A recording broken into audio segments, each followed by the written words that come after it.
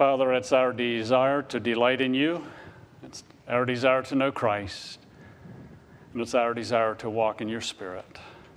As we interact with your word and its application in our life this morning, and then reflect on Christ through communion after we interact with your word, we want to be sensitive to your work in us. For it's in Christ's name I pray. Amen. So we consider some scripture this morning and look at some applications. We'd like for you to be thinking about Christ. And a little later we'll be having communion together, but reflecting upon Christ as shepherd. When we come to faith in Christ, he becomes our shepherd, and then God has placed other shepherds into our life. Might be myself as a pastor, might be an elder, might be a husband, might be a mom and a dad. You know, that God has placed into our lives to shepherd. And in light of that, I have several containers of water here with some detergent in each container. In this bag, I have 3 cloths. All 3 of these cloths are somewhat messy and dirty. And I'll try not to get too dirty. The first one I'm going to lay there on the table. The second one is also dirty. I'm going to fold up and I'm going to place it in this first container of water. And I'm going to leave it in the container of water as we speak. The third one is again dirty with the same type of dirt from the garden. And this one here I'm going to put in the second container of water, and I'm going to just, squish it around every now and then throughout the sermon. And I'm going to illustrate those 3 items as we conclude our discussion this morning. Scripture clearly indicates and communicates that believers are to be taught. They're to learn doctrine, know what to believe. Scripture clearly teaches that believers are to be rebuked. They're to be shown wrong. As sheep, we do wonder. Also, Scripture clearly communicates that we are to be corrected. We're to be shown how to correct our wrong. And the idea of correction would be tied in with what Dixie went through, fell and fractured her hip. So what did they do? They corrected it. They put some pins in. We need that. Scripture also communicates that we need training in righteousness. That is how to live out doctrine and what we believe. The 10 Commandments are thou shalt or thou shalt not. And they're listed in one chapter in the Bible. But the 10 Commandments are expanded upon in chapter after chapter how they look in situations in life.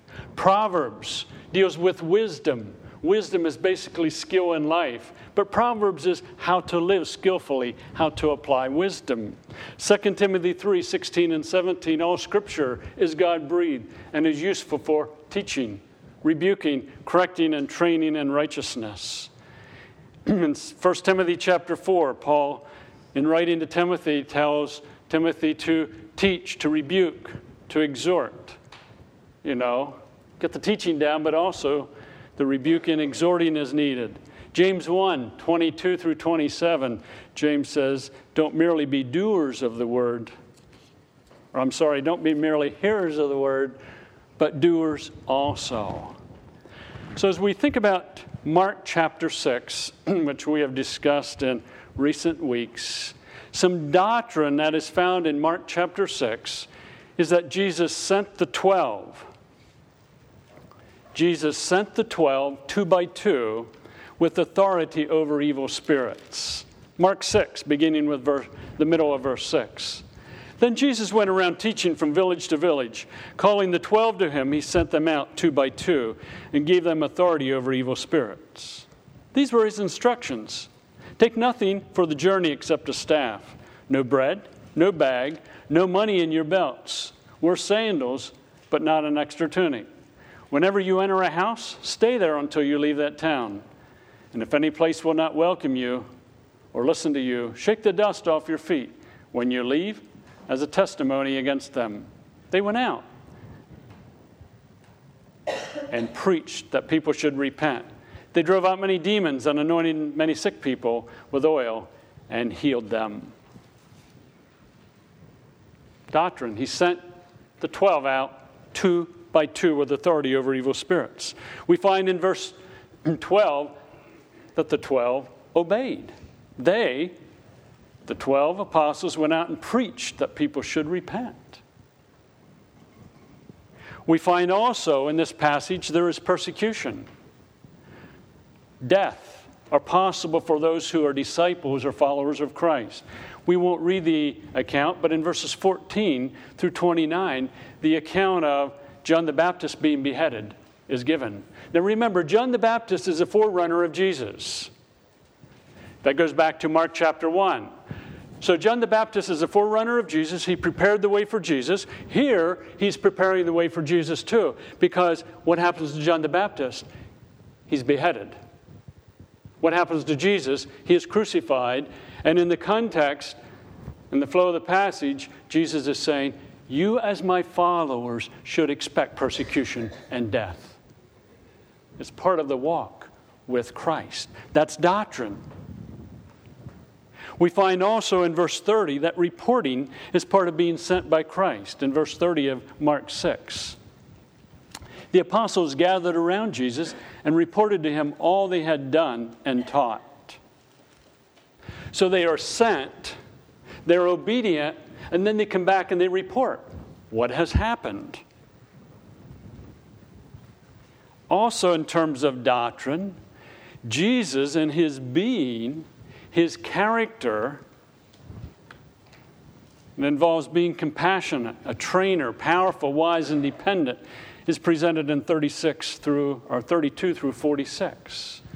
Notice in verse 31, then because so many people were coming and going that they did not even have a chance to eat, he said to them, come with me by yourselves to a quiet place and get some rest. So they went away by themselves in a boat to a solitary place. But many who saw them leaving recognized them and ran on foot ahead, or ran on foot from all the towns and got there ahead of them. When Jesus landed, he saw a large crowd. He had compassion on them because they were like a sheep without a shepherd. So he began teaching them many things. Part of the character, the identity, the being of Jesus is that he is compassionate on those who are like sheep without a shepherd. Also in the passage, he becomes a trainer. The 12 come to him in verse 36 and say, it's late. Send the people away. And what is Jesus' reply in verse 37? You give them something to eat. He's training them. He's challenging them.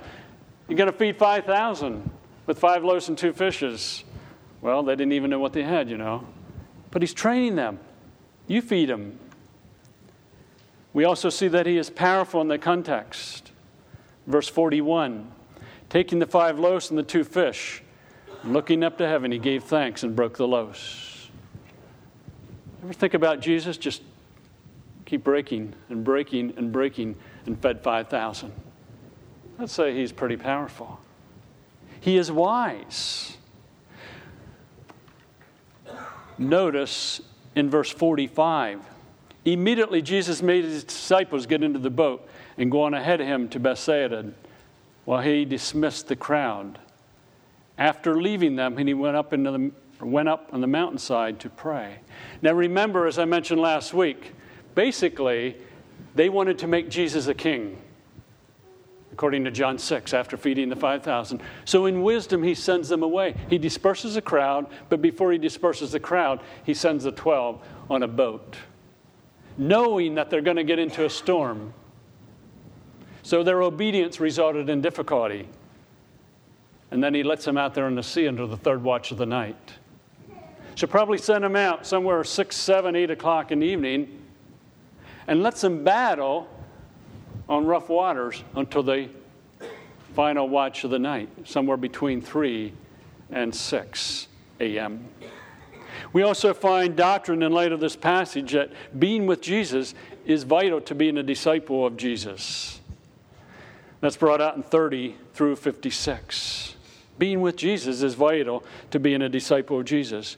And then also doctrine, challenge of the seemingly impossible, and obedience are part of discipleship. When Jesus said in verse 37, "You give them something to eat," how are the 12 going to have enough food to feed 5,000? Looks impossible. In verse 47, when evening came, the boat was in the middle of the lake, and he was alone on the land. He saw the disciples straining at the oars because the wind was against them. About the fourth watch of the night, he went out to them, walking on the lake. He was about to pass by them, but when they saw him walking on the lake, they thought he was a ghost. They cried out because they all saw him and were terrified. He sent them to the lake to cross, knowing there was going to be difficulty. He challenged them with the seemingly impossible and with obedience. Now, going back to this cloth in here, I want to just work it a little more and see what's happening, because the cloth is in the water. It's with the water and with the soap. So I just want to, let it be with it a little more and work it a little more. And again, we'll come back to that in a few moments. Now, in light of this doctrine, we want to look at some rebuke and some training from Mark 6. Jesus called the 12 to be with him.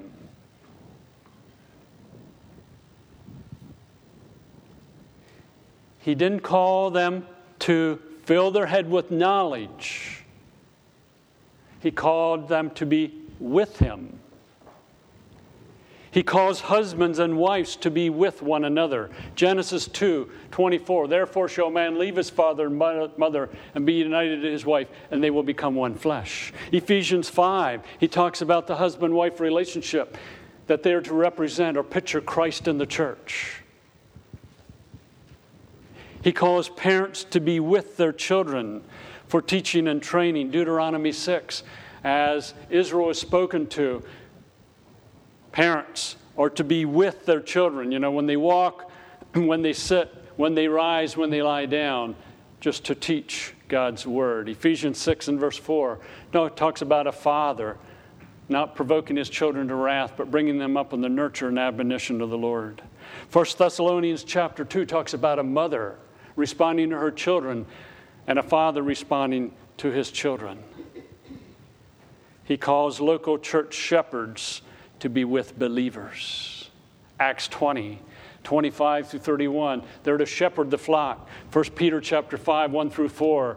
Again, they're to shepherd the flock. They're to be examples. I'm not to spend all my time as a local church shepherd sitting in my study and studying. I'm to be with you. So that's why I spent some time with Ron and Dixie on Thursday. Had another call this week late at night and went to be with a family because I, as a shepherd, am to be with the sheep. I can't be with all of you 24 hours a day, that's obvious. But in life, I'm to be with you, and the same being true of church leaders. I would pose a question, a thought question, not looking for a response. How much time are you with your mate, your children, your parents, your sheep, or your shepherd?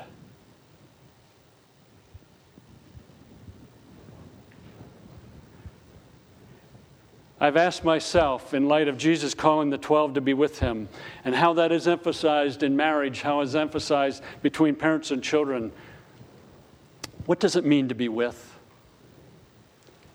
Being with involves, I think, going back to Genesis chapter 1, it involves total openness, delighting in each other, unity and planning. Back in Genesis chapter 1 and verse 26, we find that Scripture says, God said, let us make man in our image. Now pose a question. What did God and Jesus and the Holy Spirit do for the eternity before they created the heavens and the earth? As you study Scripture, they were with each other, delighting in one another and enjoying one another.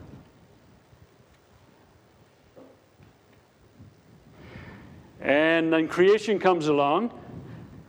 They plan together.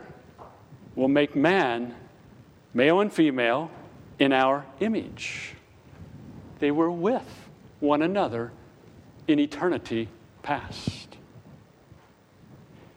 I think it also involves total openness, delighting each other, unity in planning, and fulfilling God-given roles in a relationship. In Genesis 2:25, what does Scripture say? The man and the woman were naked, and they were not ashamed. Now, as you study the context, the nakedness is not merely a physical nakedness. They were totally open with one another.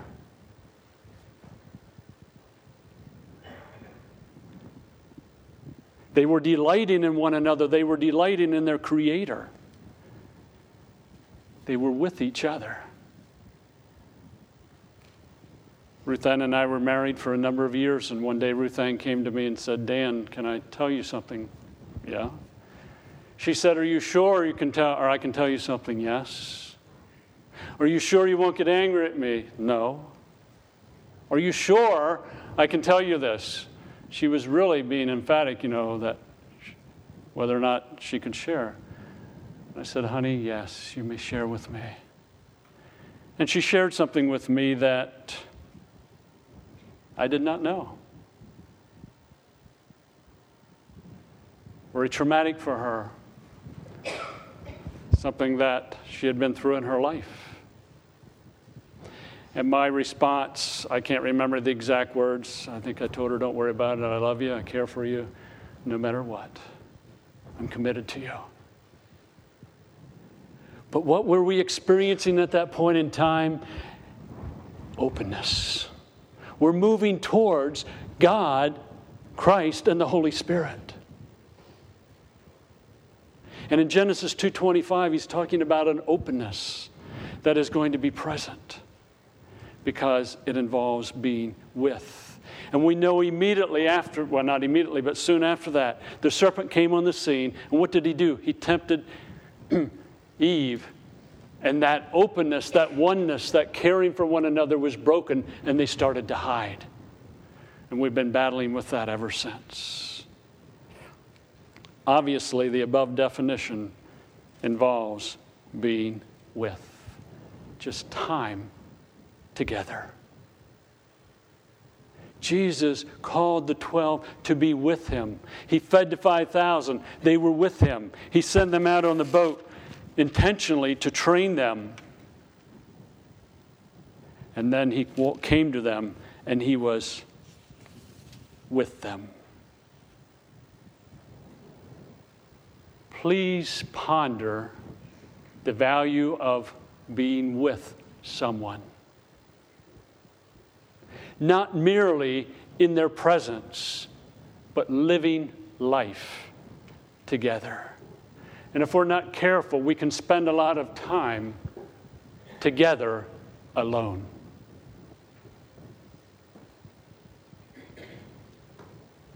Again, the question, how much time are you with your husband, your wife, your children, your parents, with sheep if you're a leader, and with a shepherd? Please consider in our world today what lures us from being with people and also enables us to hide. Television. And I'm not knocking all these items, but television is a way to be together alone. Oh, you sit and watch the same program, but you're still alone. Or how about the computer? You can spend hours playing a game on the computer, and then a family member may be spending hours playing on the computer. You're together alone. How about email? I'm not opposed to email. But email allows you to be passing information, but communication is limited. The other day I was talking to Ron, and Ron said, "Pastor, did you hear about?" And even before I answered, he said, "I can see by your response that you didn't." But if we were emailing, that communication is lacking.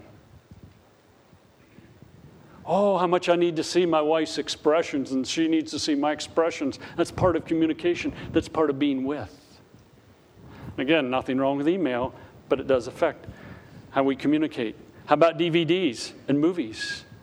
Again, we can be together, but alone. Jesus called the 12 to be with him.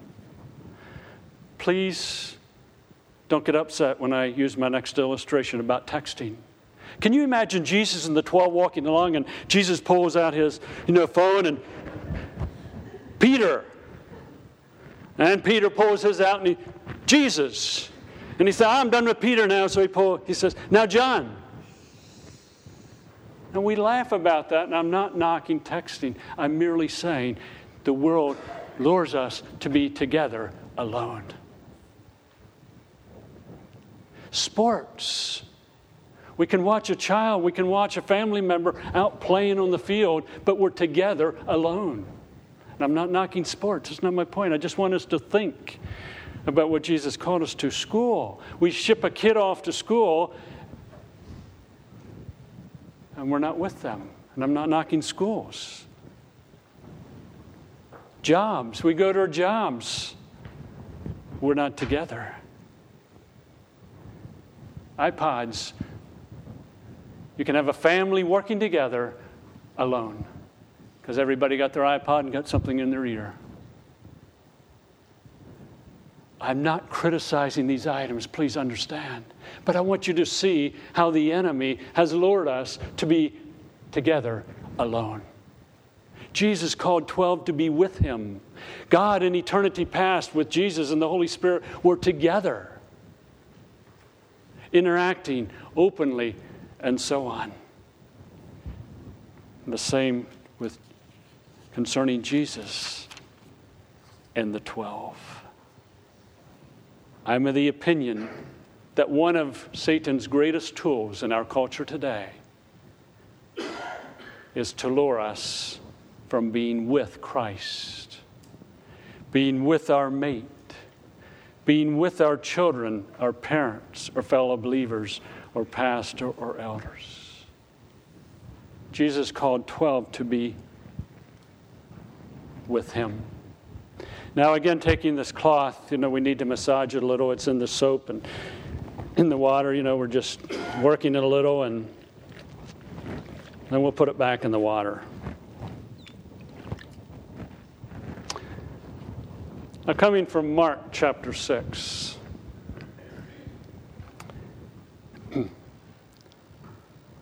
Some training from Mark 6. Jesus sent out 12 to minister. Then he has them report what they did. We should seek to call people to be with us, send them into ministry of daily life, and finally have them report what they did, how God worked. God calls people to be with, but then send and then report.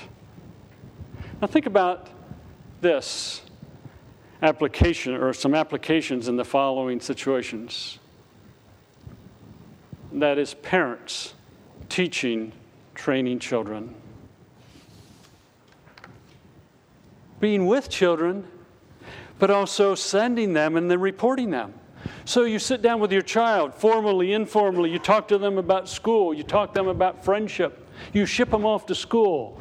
After talking some Proverbs, they come home from school and you say, "Well, how'd today go? Yesterday you told me you had a hard time with a friend. You were being tempted to go along with the crowd, and I gave you some instruction. I told you some scripture. How'd today go?" "Well, today didn't go very good because I gave in to peer pressure and did wrong." That's reporting. "How'd you do in your test?" Oh, I did good in my test. I studied. I really studied hard. Well, that's what I taught you, wasn't it? So it's reporting. Being with, to teach, to train, to send into daily life. I'm talking daily life. I'm not talking some mission field and so on, other than maybe school or with friends and so on. And then reporting how it went. I think that's coming from Mark chapter 6. Being with, being sent, and then reporting.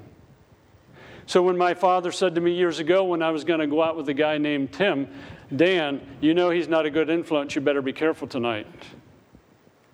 Now, he already taught me about friends. So I came home. Well, the next morning, Dad went to bed. If we get home at midnight, fine. If we get home at 2 o'clock, fine. If we get home at 4 o'clock, he wouldn't know the difference. He was sleeping. You know, we kind of knew when we should be home. But the next morning, Dad says, Dan, how'd last night go with your friend Tim? That's reporting. That's part of living. How does it apply to pastor, elders leading believers?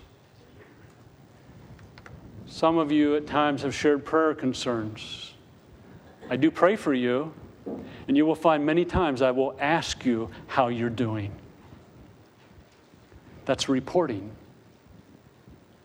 If you expect me to pray for you, and you expect me to give you input on how to live, then expect me to ask you how it's going. That's part of being with. And if I don't ask you, you better come to me and say, Pastor, what's wrong? I shared something with you. You told me you would pray. Are you going to ask me how I'm doing? That's part of reporting. Same being true with an elder, a Sunday school teacher, and so on. How would it apply to Sunday school, 1 and teens? You know, the reporting aspect. Being with, reporting. You ever think about it in daily life in terms of an employer? So you're an employer. You teach someone how to work. Hopefully they came with some idea how to work because mom and dad has been teaching them. But you teach them how to do a particular job. And they may say, I can't do that. Sure you can. Try it. And the boss leaves them alone. And the boss checks up on them later, reporting.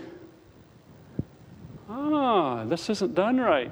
So boss talks to the guy, the lady, and says, here's what you did wrong. Here's the mistake. Here's how you do it the next time. And because you're open to receiving this rebuke, I'm going to give you a 50-cent an hour raise. You say, Pastor, you're crazy. That person doesn't need a verbal lashing, doesn't need fired. You're trying to train them. They're reporting. Help them to develop in their life. Just the idea of, again, of being with in daily living. As we wrap it up, I have 3 cloths here. The first cloth is a sheep. But the sheep is alone, never with the shepherd.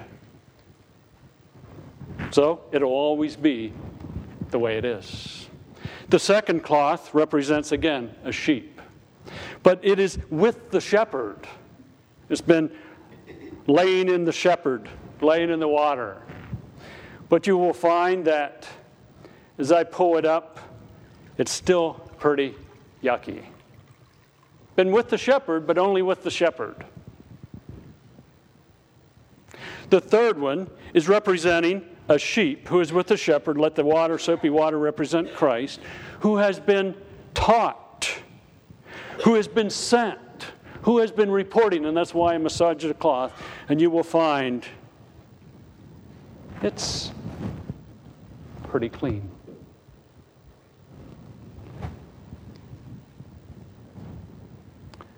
I think that's God's design. We were never designed to be alone. We were never designed to merely be with Christ. We're designed to be with Christ, to be taught, to be trained, to be sent, and to report. And in the process, we grow and mature, but we still remain sheep who have struggles.